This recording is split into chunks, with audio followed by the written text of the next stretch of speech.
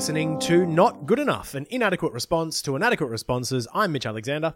I'm Tom McLean. And I'm Evie. And we've got Isaac in our headphones, fact-checking and comping us tickets to Melbourne's most exciting festival running across March and April that all the comedians love. That's right, it's the Melbourne International Flower and Garden Show. If anyone's ever told you to go outside and touch grass, well, now you can do it in really nice environments, looking at some really well-curated flowers and gardens. I didn't know you liked tulips so much, Mitch.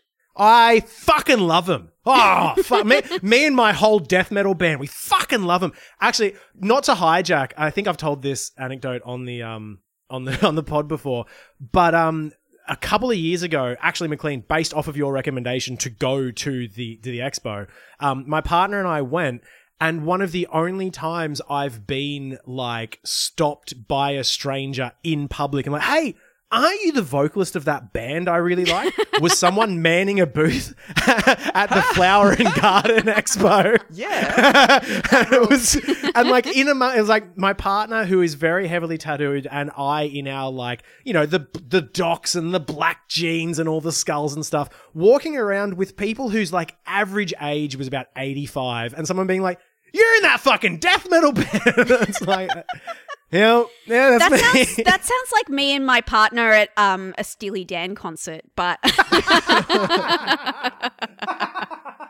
just like the youngest people there by a long stretch. Just like, what are we doing here? But I'm having a great time.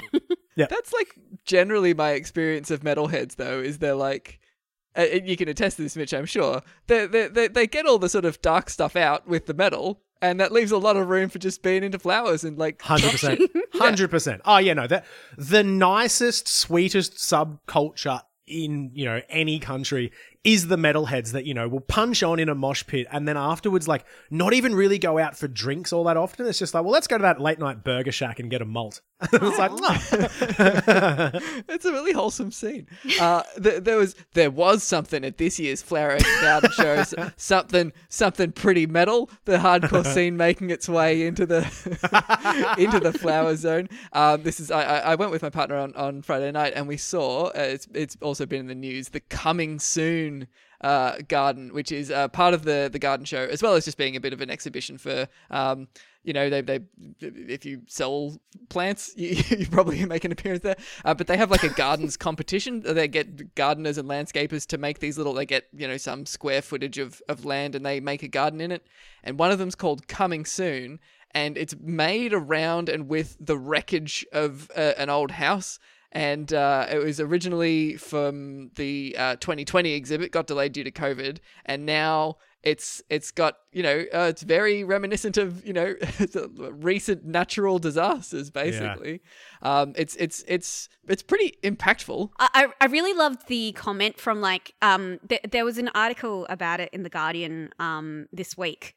Featuring this particular exhibit, and there was an anonymous quote from a fellow exhibitor that called it a little bit in bad taste considering what's going on. Yeah. And the response from the exhibitor was like, "Well, I think it's very bad taste for the government not to act on climate change." It's like, fair such a good enough. comeback. Great comeback. That's the main thing that I love about it, is just them being like, yeah, it's about climate change. What do you want? It's not bad taste. We're making a point. Yeah. That's nice to see. It's a continuation of the, like, finally the fucking pushback that I feel like has started, especially over the pandemic, of like, we can't not talk about it, gang. It's a big fucking deal. And we need to inject it into everything, because it's injecting itself into everything. It's like, you like flowers, you like gardens, you're at the Flower and Garden Show. Did you know that climate change is going to absolutely fucking destroy all of this? Like, are you aware that if we don't stop fossil fuel companies lobbying the government to allow them to continue to mine this shit and then burn it, you won't get your tulips? Like, it's fucking connected. Yeah, there were actually a few exhibits about climate change, but they were like, you know, the you know, the black soil against the you know, red fence symbolizes the sort of devastation of climate, like that sort of thing. But coming soon was just like, yeah, we wrecked a fucking house for this. Yeah, we've got a metaphor here. You don't need it. Shit's popping off right now. Yeah. It's for the listener who hasn't seen any pictures of the image, it's got the words "coming soon" in a big neon sign above the wrecked house. It's not subtle.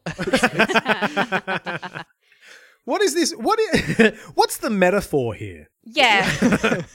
Sorry, I'm going to need this explained to me like a movie or perhaps a straight to Netflix movie where someone has to have Jennifer Lawrence telling me exactly what the metaphor is here.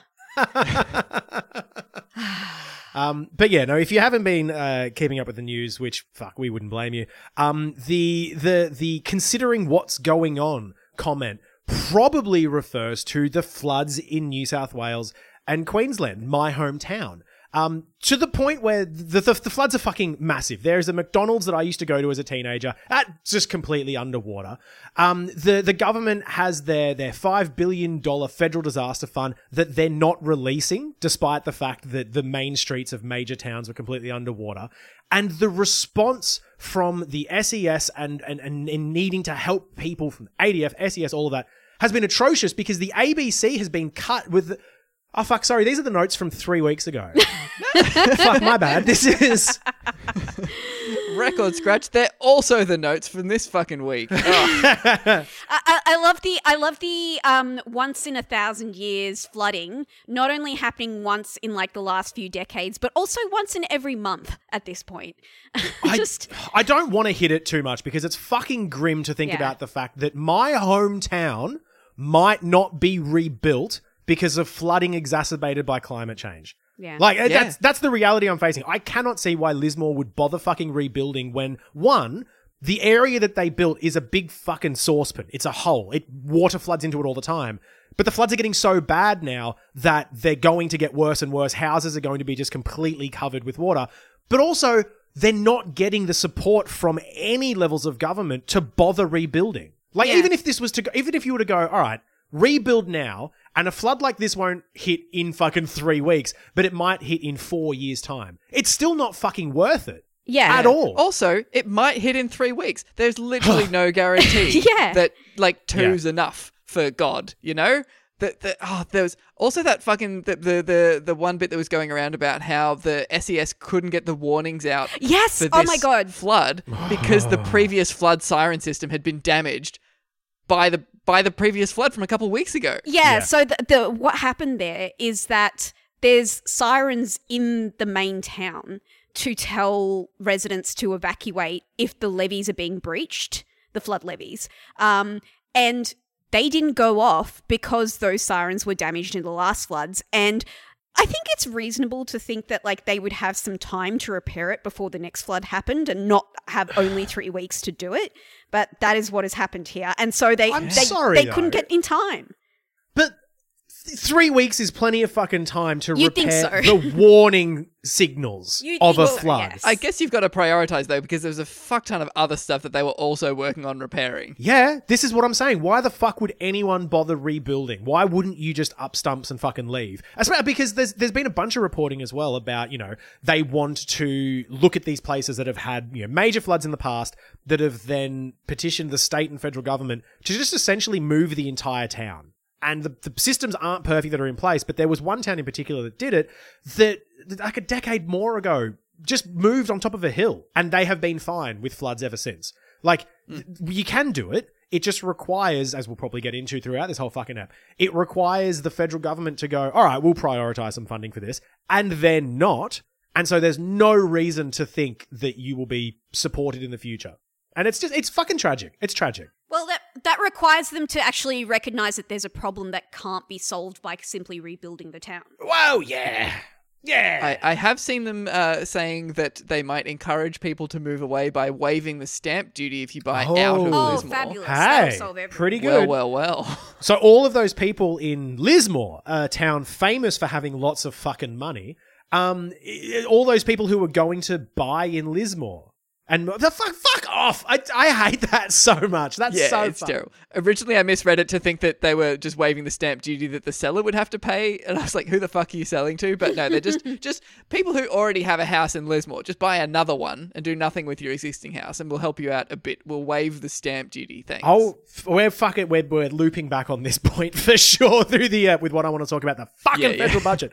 But I just the main thing I want to hit when it comes to this flooding shit is just, we've said it before and we'll keep fucking saying it, the framing, as Evie you brought up, of, once in 100 years, once in 1,000-year event, blah, blah, blah.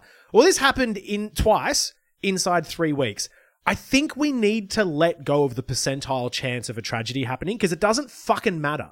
Would anyone feel different? Would the people in Lismore behave differently if they were told that this was a once in 25-year flooding event? Who gives a shit? It doesn't matter. And with climate change, those models that we have are just blown out. It doesn't matter anymore. We've just seen that a once in 100-year flood can happen pretty much twice inside the same month. So don't buy into, as Lang has said multiple times, the framing from fossil fuel industries and Parliament going, it only happens once every 100 years. Don't bloody worry about it. Go on, rebuild your house and give us lots of money again. It's bullshit. It happens a lot, and it's happening more and more because of climate change. Directly because of climate change. It's not a once in 100-year flood. It's a flood that happened because of climate change. And we will see more and more of them across the world. We'll see more storms. We'll see more floods. We'll see more friggin' tornadoes. All the natural disasters ramped up. Not to belabor the point too, this is it. I think Australia doesn't want to reckon with the fact that, sure, we're going to have neighbours who are climate change refugees. We're also going to become climate change refugees. The people in Lismore who can't rebuild are essentially climate change refugees. What happens to them now? Yeah. I think one thing that I have actually noticed, and I've forgotten to bring it up every other time we've recorded, because I just have so much bloody fun with you guys, is that when we had the big bushfires and there was the very evocative image of, people on beaches in the middle of the day, and it was like nighttime and there was just like the red glare and all that sort of stuff and the smoke blanketing the sun. When that happened in America, people could draw parallels pretty quickly, and people were saying fuck, the fires in America right now look a lot like the fires in Australia, look a lot like the fires in fucking Siberia, and all of that sort of shit was connected.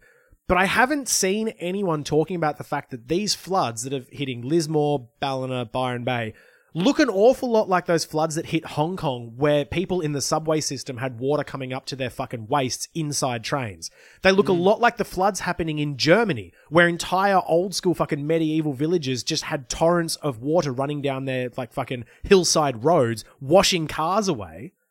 And we're not connecting these fucking dots together. And floods in the subcontinent as well, in India and Sri Lanka and Pakistan. You know, I think there is a lot to be said for the exceptionalism that happens in Australia, where when these sort of extreme disasters happen, we forget about where it happens everywhere else, and that we're not immune.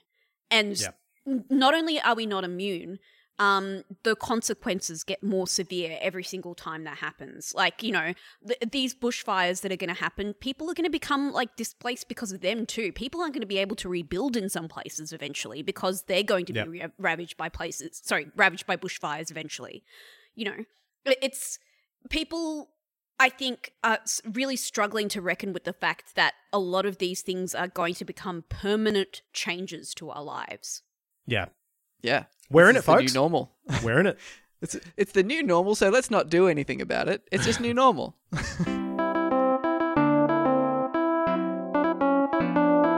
Speaking of not doing anything about it. Speaking of not doing it, taking our lens from the big picture, let's look at what's happening in the subcontinent and draw parallels to here. Let's get into fucking personal intra-party politics sniping.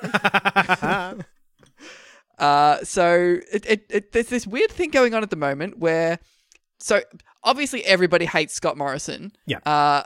But it turns out that obviously everybody in the Liberal Party also hates Scott Morrison, but now they're talking about it. This is a story from this week where Senator Conchetta Fierravanti-Wells used her farewell speech to basically just read out a laundry list of how much Scott Morrison fucking sucks and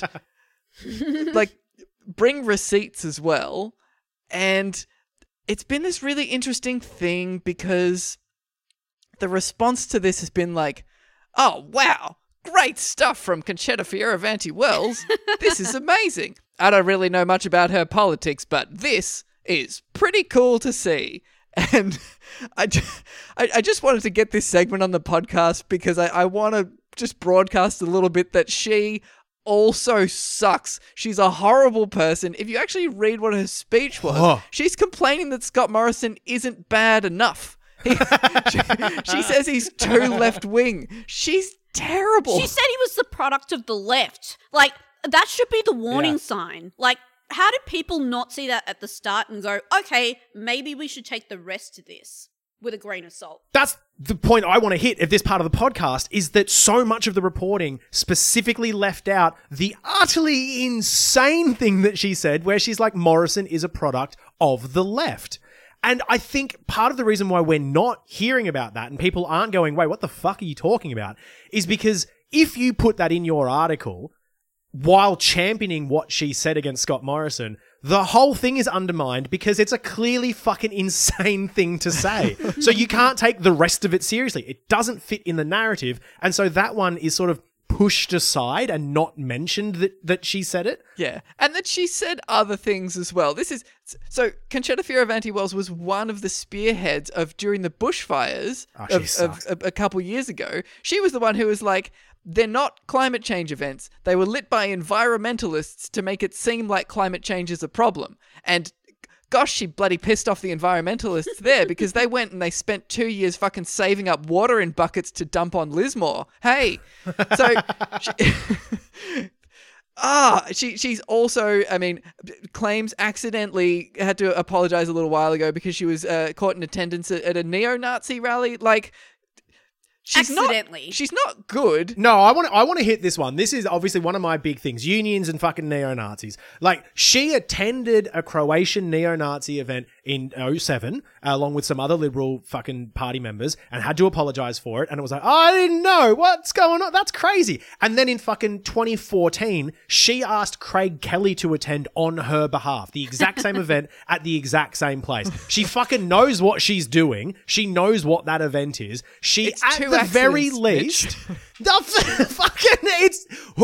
she knows at least on the periphery of her social circles, genuine neo-Nazis, and is happy enough to associate with them when she can. That's what I'll say. Yeah, she didn't purposefully look up 2 neo-Nazi events and then go to them. What she did was just accept 2 invitations from a friend is all that's happened. And how was she to know? I just want to zoom out as well for people who aren't also, we've talked a little bit about what she said and done in the past. Conchetta Fierravanti-Wells is actually she's part of the sort of right-wing faction of the Liberal Party, in case it wasn't obvious enough already. But this is the kind of thing we're talking about in terms of the factional bullshit that is used to distract from an actual argument. Conchetta is basically launching this attack because it's useful for her to make Morrison look useless and stupid only to other Liberal Party members. But she's also savvy enough an operator to know that, Labour Party supporters are stupid enough to say the enemy of my enemy is my friend, and they will still broadcast her same views if she says ScoMo bad. She knows that they're going to be binary enough and not take everything what she says as a whole in some skepticism. They will just take what she's saying as ScoMo bad. Right. It's also so transparently a tactical move because she brought receipts for all of the things that she was saying, right, in the speech, which some of the things that she was saying date back to friggin', Scott Morrison's pre-selection. That means that this is not new stuff to her. That means she was sitting on receipts of demonstrably unethical behavior by the Prime Minister for years and years and years, for his entire tenure as Prime Minister. She's not doing the right thing here. No. She's someone who has sat on that information for fucking ages. Yeah, and now when it serves her, she releases it, and people go, "Oh, what a brave person she is." It's like, no, Yeah. she's Yeah. a What are you fucking talking coward. about? She's a coward because the coward. silver lining to this whole thing is that part of the reporting about why she's done it is because they fucked her on a Senate ticket. She's apparently so Yeah. far low now. And this is the thing again. Let's just be very clear. Both sides of this are good news. Scott Morrison being undermined by his own party, good news. By someone who's been fucked by her own party and not getting seats, also good news. Fuck the Liberal Party and everyone involved. I hope they get in a physical fight. I hope they break each other's arms. But yeah, apparently she's like very much not in the running to like win her Senate seat again. So now she's come out guns blazing like, well, fuck you. Which does just point to how hollow most politicians are. Where, like you said, McLean, she could have released this at any point in time and done a principled thing and risked her position in the party, blah, blah, blah, blah, blah. But it's only when she doesn't get her seat and Morrison isn't going to get a pre-selection and all this sort of stuff back and forward where it's just like, there's not even like, she can't stand by her own convictions. She's not even all in on the Liberal Party and like, hey, I know some things are dirty, but boy, do I believe in what the Liberal Party stand for. So I'm going to do the right thing by my own principles. It's just like, no, you vote against me? Well, fuck you. I'm taking the whole party down. I think that's the thing when the coverage of this is like, oh, you know, like finally someone in the Liberal Party is standing up to Scott Morrison and you know, calling him out. That's like the angle on this. It's a really easy angle to take. Is everyone in that fucking pit is a snake?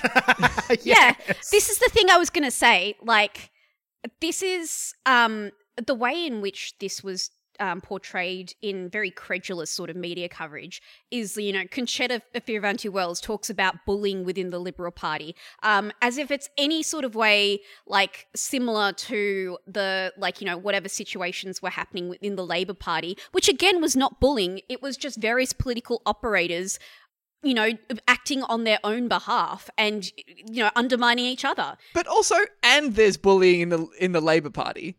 But Like- I just think those two aren't mutually exclusive. That is what politics is bullying each other. Like, everyone knows, Fierravanti-Wells and fucking all of them know exactly what it is. Even the fucking Greens and independents and all that. Being in politics is about backstabbing, undermining, and, if you can, bullying people. This is a controversial take, but I think... like, I don't, like, you know, the reason why I and like millennials generally don't enter politics is because we know this is what it's like, and a lot of us are very healthy, normal people that don't want to engage in this. Like, I have an interest in so far as the way politics works, but I have no interest in electoral politics because I've known people who participate in this process. I know people who've changed in participation of this process into people that I don't really recognize or respect. And Or like it all. it all. And I think there is something about the way in which politics operates that fundamentally corrupts people. But I think it would be very naive to say that you can participate in politics in this country without having that streak of psychopathy in you somewhere, even totally. as a progressive. You have to, otherwise Yeah. you get sniped almost immediately. So killer you have to- instinct. you have to accept that this is the reality of this situation where everyone is out for themselves and they will stab anyone in their own party or even in their own allegiances to do so.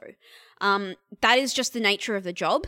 There's so many horrible things about politics. I cannot imagine any worse place to work than Canberra. Like, God, imagine how fucking soul-sucking it must be working in those offices every single day, just having to see this nonstop. I think it changes you fundamentally as a human.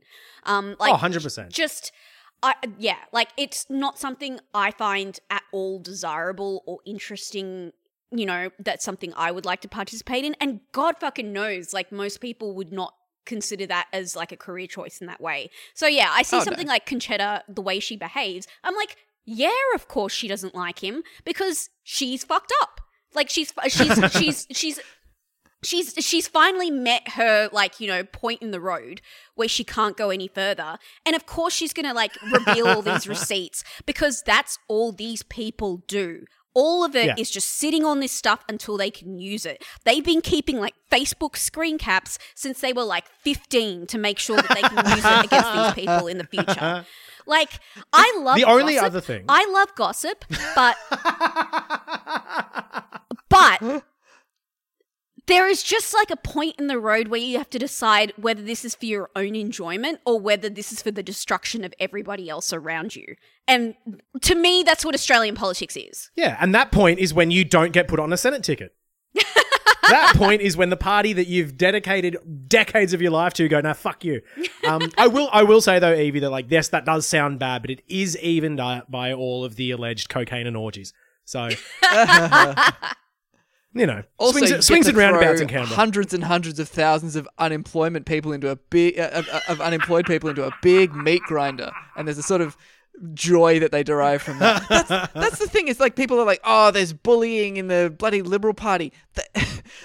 The Liberal Party of 2022. A series of demonstrable ghouls getting up to the worst, like most horrible shit perpetrated on the Australian population, just like flagrantly for years. And they're like, oh, and get this, they're mean to each other. Yeah, this idea of like, are you telling me that the man who has a gold boat emblazoned with "I stopped these," referring to the people he locks in offshore detention that fucking die, are murdered and kill themselves because of the fucking conditions they're in, he's mean to people?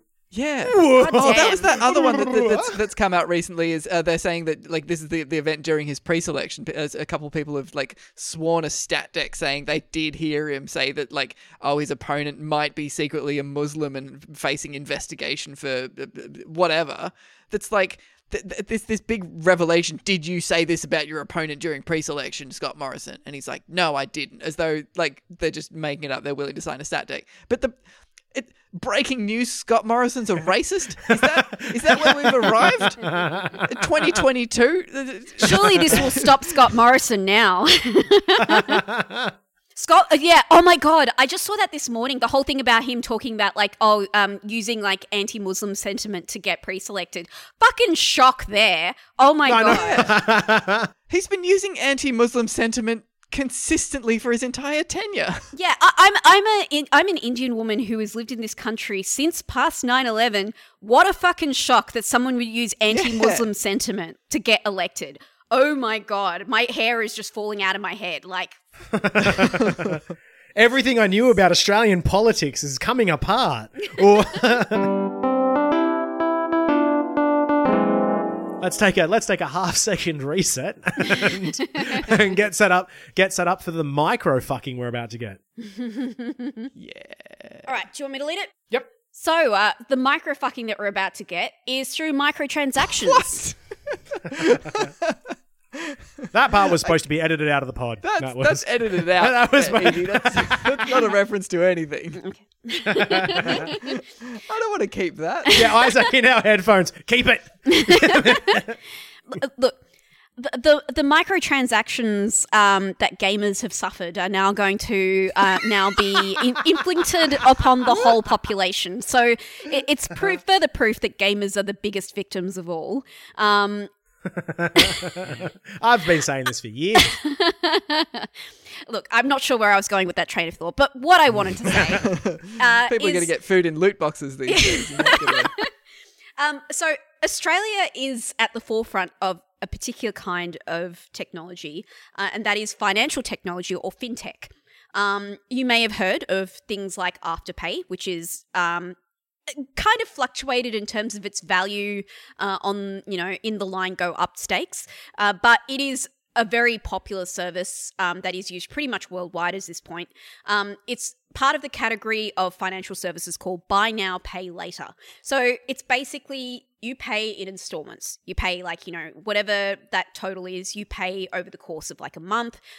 3 easy payments of Yeah. Yeah. And depending on what service you use, there's a couple of these things now. Like, I think there's a lot of popular ones like Zip and Klarna and that sort of thing. Some of them have like an administration fee that goes on the top. Some of them, the fee goes through if you don't pay a payment on time. There's very minimal credit checking in these processes. Places like Afterpay claim that they do like a proper credit check, but they don't really. And the problem with these services is that in like, saying that they're disruptive and that sort of thing. The problem with these services is that they're being given a lot of leeway from regulatory bodies to get involved in places where, buy now, pay later services haven't been involved before. So late last year, Australian Venues Co., which is like a conglomerate that owns a lot of pubs and bars and that sort of thing, they teamed up with Afterpay, so now you can pay for a Palmer in 4 installments. Fuck, that's grim. That's Great so fucking grim. So good. There's lots of department stores. If you are a woman who buys underwear and clothes, you will have seen Afterpay in like almost every single store that's in Northland. I want to meet the goblin that doesn't. That just either hasn't bought new clothes in 20 years or fucking by rights steals literally everything. I want to meet you right into the pot if Good that's for you. her, Yeah, is what I say. Living your best life. And also, payday loan operators have started to like edge their way into this category. Places like Cashies and Nimble and all these other ones have been a bit on the nose recently, so they've started to rebrand as buy now, pay later, but for borrowing money from yourself in the future. So Before Pay is the big culprit in this category. And the reason why I want to bring them up is because they are a payday loan lender that have entered this category who built their customer base on welfare recipients. They offered their services to get your pay forwarded to you early to a wide range of people without credit checks. And then before they were listed on the ASX, they cut all those customers off. Oh, cool. Yeah. So they built their value by predatory lending. Yeah, great. Good. Cool, good people that shouldn't be pilloried or put in the stocks forever. That's great. Just completely innocent, disruptive people. And now this is all to set the stage for the next great venture in buy now, pay later. Get your stock investments ready. Buckle up, Here we chuckle go. fucks. Let's go. Okay. No. So this week, there was a little bit of a kerfuffle over a seemingly new buy now, pay later vendor coming into the scene. But they have expanded into everyday shopping, and their name is called FU Pay. No, it's not. It's meant to be pronounced Fupe, and it's like I think like meant to be like future pay. No, I think so, it's not yeah. though, is it? But it is fuck you pay. Yeah. So basically what the reporting this week is they're going to be entering into the essentials and everyday shopping sort of category of purchases. So you'll be able to buy now, pay later on your groceries, for example. The thing that gets me about Fupe, fuck you pay, whatever, is that like I've had a little like Google around it and looked them up and seen their little promo video and stuff. They really do position themselves as like a money management sort of thing. Yes. Like, we give you visibility of all of your finances. Yeah. You know how complex it is to manage your bank account just looking at a thing that says zero, right? We turn that zero into a bunch of different charts so that we can help you decide between rent and food this month. Like, it actually weirdly the app and the stuff that they advertise looks a lot like what PowerShop do, where they've got like, here's how you're using your energy usage, and here's your payments and your forward projected payments, and here's what we expect. Like, this seems at first just like another buy now, pay later enterprise. And But wait, there's more. There's more. The founder and managing director, Michael Fredericks, he says that this whole thing, it targets millennials and Gen Z customers, and he says it's making a shift from what he called credit card debt traps. Yeah, into buy now, pay later debt traps. Like, What the fuck? you're literally still paying like either an administrative fee or a set percentage of that entire thing as your fee for using that service. And also, if you don't make those payments, you're still going to, reap the consequences from that. I just realized what it is that, like, because I've thought about this before, in that, like, my parents and their grandparents fucking love putting stuff on the credit card. Always putting stuff on the credit card. Love getting my points up for flybys and whatnot on the credit card. I always use my credit card. And this motherfucker has looked at the fact that millennials and Gen Z are rightly not maxing out their credit card all the time or even not getting a credit card, trying to avoid debt as much as possible. And he's, with his fucking lizard brain firing on all cylinders, has gone, that's a hole in the market. Yes, Ooh, exactly. I can grab that demographic of people that do not have a credit card and the debt associated and get them into debt. The thing is, the business model of all of these companies is fundamentally, we give money to poor people and then we take back more money than we gave them originally. Yeah. Like, no matter how you shuffle the sort of the graphics and stuff around, that's how it works, is you're taking money net from them. Nah. And this oh no, we're helping them manage it by taking more money from them than we gave them. By taking money from poor people, that's all of our profit is from taking money from poor people. There's no other, that's the math of it. It's taking money from poor people. It's that thing, McLean, of the fucking the rectangle chocolate bar, and you can cut it 3 different ways, and you shuffle the bits around, and then it's the same size, and you've got that extra piece of chocolate. You've seen that? Yeah, it's that. It's exactly that, because that chocolate fucking thing is a mathematical trick that doesn't change the amount of chocolate. It looks good, though. You know what this... So there's something about this app, Mitch, something you said before just reminded me of it. Like, as you correctly mentioned, the rate of millennials and Gen Z people using credit cards is way lower because we're much more savvy to what that means to our sort of bottom line. You know, I'm someone who's had credit card debt in the past, and I've also worked fucking really hard to try and get rid of it, and it's really hard to get out of. But also, like, there's like a lot of sort of drive for millennials to try and educate themselves about their finances. And when the chips are down, you know, this is the thing that really bothers me about the whole boomer trope of telling us, like, millennials, that they can't manage their money. Every millennial I know watches their finances like a fucking hawk because it's expensive to live. Like, you know, it's asterisk on that, not the wealthy ones. I mean normal people who don't get, like, I don't know, like money from their parents on a weekly basis or something. I don't know. But like, that's the thing is the idea that it's money management that's the problem. It's like, not. I've had plenty of poor friends. I've had plenty of wealthy friends.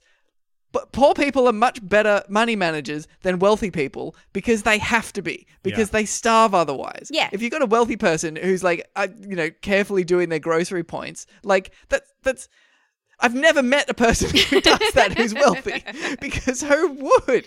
The idea that, they just need more help understanding their finances is...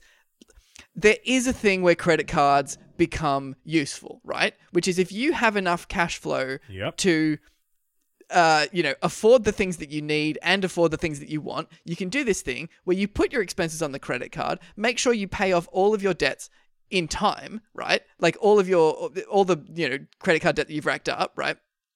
If you pay for the stuff that you bought on the first of the month, if you pay that debt off at the end of the month, then that debt, that money doesn't get spent by you during the month. You can get interest on that instead, right? You can, finagle things to get a bit more money out of paying for things later than you otherwise would. Yeah. That's totally possible to do. But if your problem is you don't have enough money, it doesn't matter. That arrangement doesn't work. So it's a mindset that's coming from people who are doing that, who are like, well, I have a lot of money, and if I talk to my accountant and I figure out how to rejig things and shuffle some around, I get even more money. Yeah. And so the problem with poor people is they just need to know how to do that. That's not the problem with poor people. The problem with poor people is they do not have enough money. So this is a good segue into what I discovered was one of FooPay's other products. Now, so their whole sort of, their entry into essential groceries and that sort of thing is basically what has been talked about this week. But I decided to have a look at their website and have a dig around and because I wanted to learn about who these people were and what their sort of end goal is, because you don't just want something that is just like Afterpay except for another service. There's got to be something that differentiates you. So there's a section on their website called For Employees.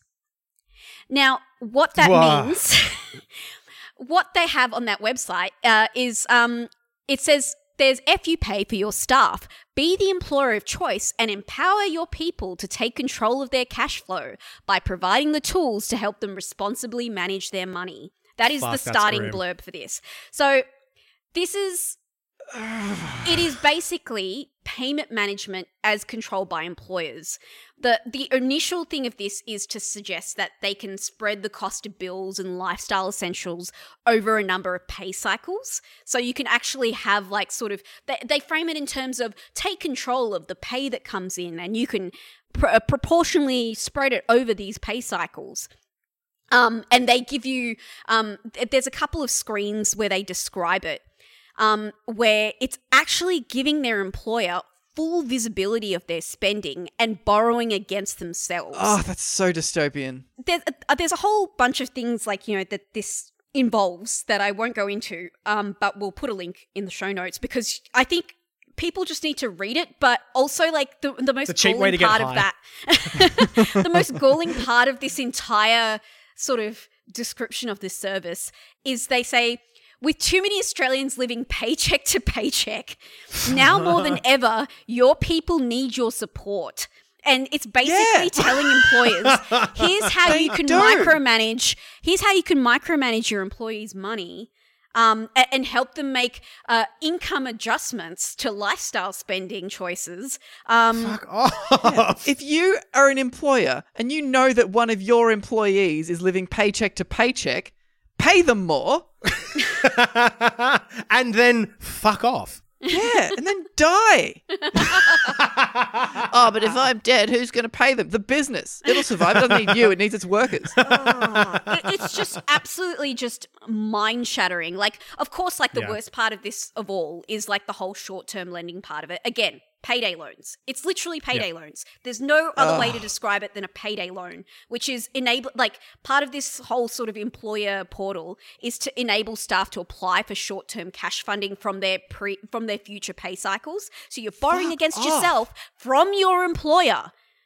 Terrible idea. I just want to put a little asterisk on all this because I don't know the details of their whole arrangement, right? We're being very, very dark on FUPE, right? We're calling them demons and we're saying that they're like got sulfur instead of blood, right? Now, I just want to say that if it does come out that their business model, right, is giving poor people money and then taking back less money that they gave them, I'm okay with that.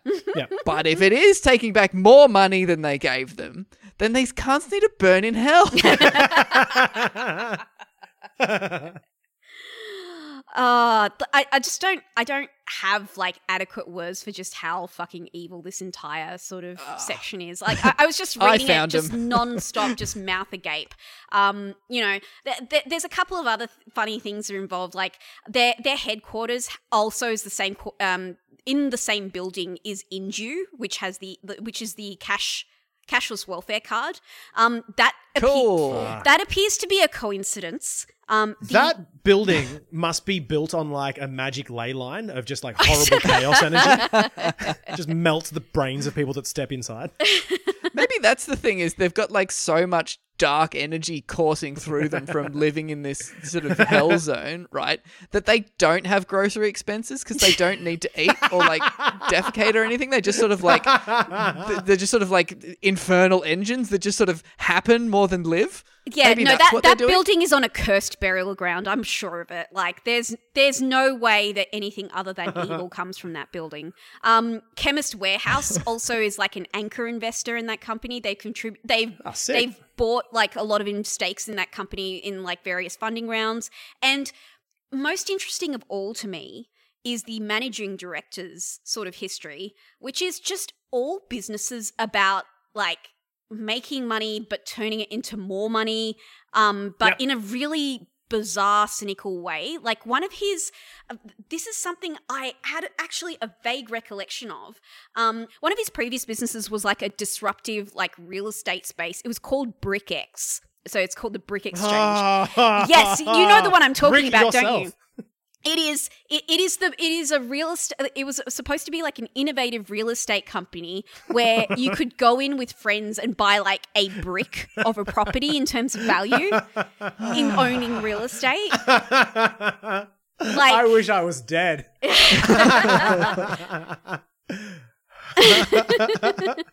So yeah, this is the kind of guy that we're dealing with, and this is the kind of company that we're dealing with.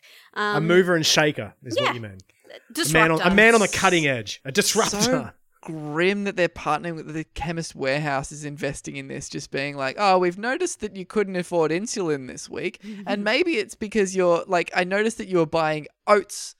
And instead, have you considered buying sand? Like, I was just thinking when you were reading that too, Evie, like Chemist Warehouse, where do I remember that name from? Oh, that's right. That was the company I was part of the picket line protest for when they totally fucked over all of their casual workforce and refused to give them normal contracts. Cool.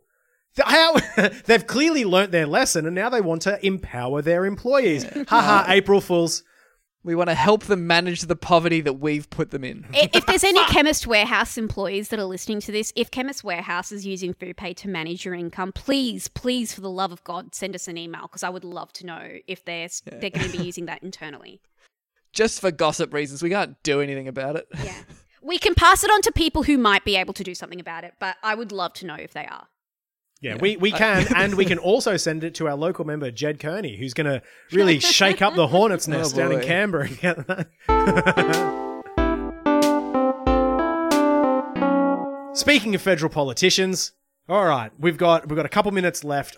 We can get through all this. It is this is the budget special episode. It's the not good enough.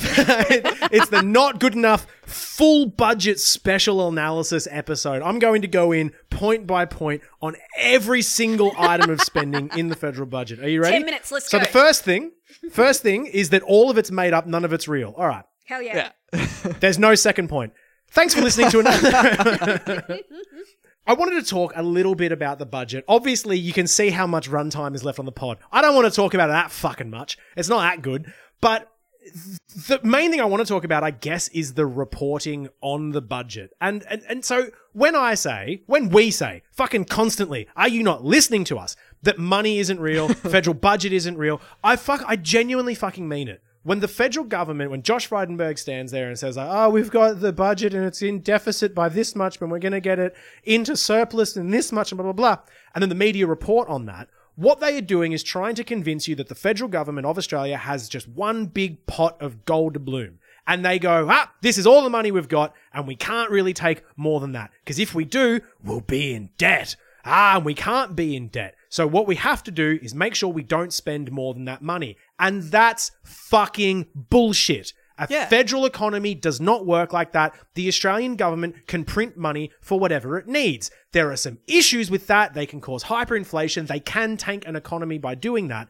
But the main thing to remember is that when they say we have X spending for this and we have to cut X spending for that, that is a choice that they're making. It is in no way set in stone. The example that I want to use, we've used it before, is the federal budget, I'll foreshadow, right before the pandemic, had absolutely nothing in it about billions of dollars of welfare to help get us through an unprecedented global pandemic. But they managed to find a few billion down the back of the couch when they needed it because we do not have a big stack of cash and that's the only thing we can spend. So whenever the federal budget comes up and we're talking about this fucking, the big spending here and there, it's not. It's bullshit. All it's really showing you is what they are prioritizing and what they want you to think they are prioritizing. So it's largely fucking bullshit, except for what it tells us about where their priorities are. And you'll be shocked to know that a Scott Morrison government bearing down a losing election is pretty fucking shit with their federal policies. So like they're doing a whole bunch of like cash splashes, which you would have seen, $250 to welfare recipients, $420, weed number for people on middle and low income, which is fuck all. But it's not cash. It's not cash. It's driving me crazy.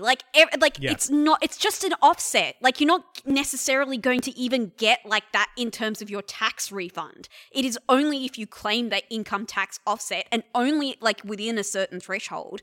And it's just like after all the conversation we were having in the lead up to the budget of like, oh, ScoMo's going to give us $1,000. He's going to give us $900. Is he going to give us the Kevin Rudd number? Oh no, he's just going to give us the weed number, but it doesn't even pay for an ounce. Like, it's just... it's a perfect microcosm of the whole budget, right? Where it's just like, oh, it's this thing that's good, but actually we're lying about that. And even if you look at the lie, it's not even that good. Like, the whole thing's fucked and made up. So, and the other thing, which I would assume that most people listening to this are already on board with this idea, but if you are a journalist and you have done a winners and losers breakdown of the fucking budget... That's all I have to say about that. Evie said that. The issue with that thing, that I endorse it, the issue with that framing is that you are perpetuating this idea that politics is sport and it doesn't really matter who's in charge or what they do, more importantly. Where what you are saying is winners, as identified in the federal budget, are people and businesses getting necessary funding, and losers are the ones missing out on essential fucking funding. Who are the losers in this federal budget? Why, it's just homeless services. It's climate change. It's the federal ICAC. Haha, you lost this election. Better luck next year. It's like, what fucking next year? Like, this shit keeps getting worse. It's also the case that those winners, like, that doesn't mean anything. There's this great tweet by Twitter user Ben Mac that I saw that was, wow, mental health named as ABC budget winner 5 years running. I haven't checked, but it must be really easy and cheap to see a psychiatrist or therapist after 5 years at the top. Like, the idea that the winners are even winning is false. No. This is a thing in the Serious Danger podcast this week. They are talking about, like, it seems like what the ABC in particular did this year was scour the budget to see if there was just any funding for a thing. And if there was, they would be declared a winner. Would you believe that the Great Barrier Reef was listed as a winner in the federal budget this year? Oh my God. The dying reef that needs urgent action on global climate change to fix. You mean the same reef that recently went through another bleaching event? The very same, Evie. Well, it's gone through a bleaching event, but it did get a gold sticker. And I just think, like, the final point I want to sort of hit on this is also this, you know, comparing money and funding to different services and stuff. Like, I don't really care. I'm assuming it's very expensive to fund a military. And so when I see that they're getting, you know, $400 squillion, it's like, yeah, I would assume so. There's no point, I think, saying the military is getting X billions, but cancer research is only getting a few $100 million. Don't compare them like that. Look at the raw amount of money. Is that enough money for cancer research in Australia to do any good? Inevitably, the answer is fucking no. But you should be thinking about what is getting funded, and keep in mind the choice to be funded by the federal government, and then also keep in mind that this doesn't fucking matter. They can change this at any time between now and the next federal budget. All they want to do is essentially fucking conservative virtue signaling. They are saying, this is what we want you to think we are prioritizing. Please don't pay attention for the rest of the year. Yeah. It would be so fucking nice if Chuckle Fucks on a podcast weren't the one saying that, but the fucking Guardian and ABC analysis was the one doing that. It would be, a boy can dream. The thing that gets me is just how, like, that winners and losing framing, it just doesn't engage at all with the fact that inadequately funding a particular sort of sector creates expensive problems. Yeah. So, like, that's the thing, is like, welfare recipients, like, just to talk about the fucking stuff that we've been talking about for most of the episode, like, poverty in a society creates a bunch of really expensive problems. You can just spend the money to lift people out of poverty, and all of those expensive problems go away, right? Yeah. So the idea that, like, spending X $1 million, $1 billion, whatever, costs us X billion dollars is simply wrong, because society's not a shop. Yeah. You don't just buy fucking welfare services off the shelf. If you don't buy them, it costs you more money. Yeah, treating the budget like a ledger, it's always wrong, but It's nonsense. But it's particularly wrong when you think about the problems, like you said, the butterfly effect of that poverty causes. Like, even just like going back to like mental health services.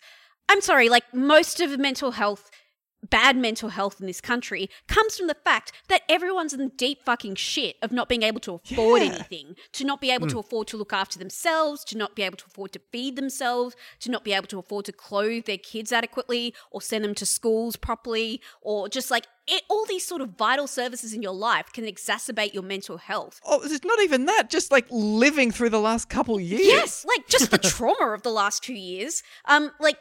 There are so many things that contribute to poor mental health outcomes. It's not just about funding mental health care appropriately. And like that doesn't even touch the sides of mental health professionals leaving the industry in droves. Like if you put money into the mental health care sector, that is still like a long-term project to improve it in this country.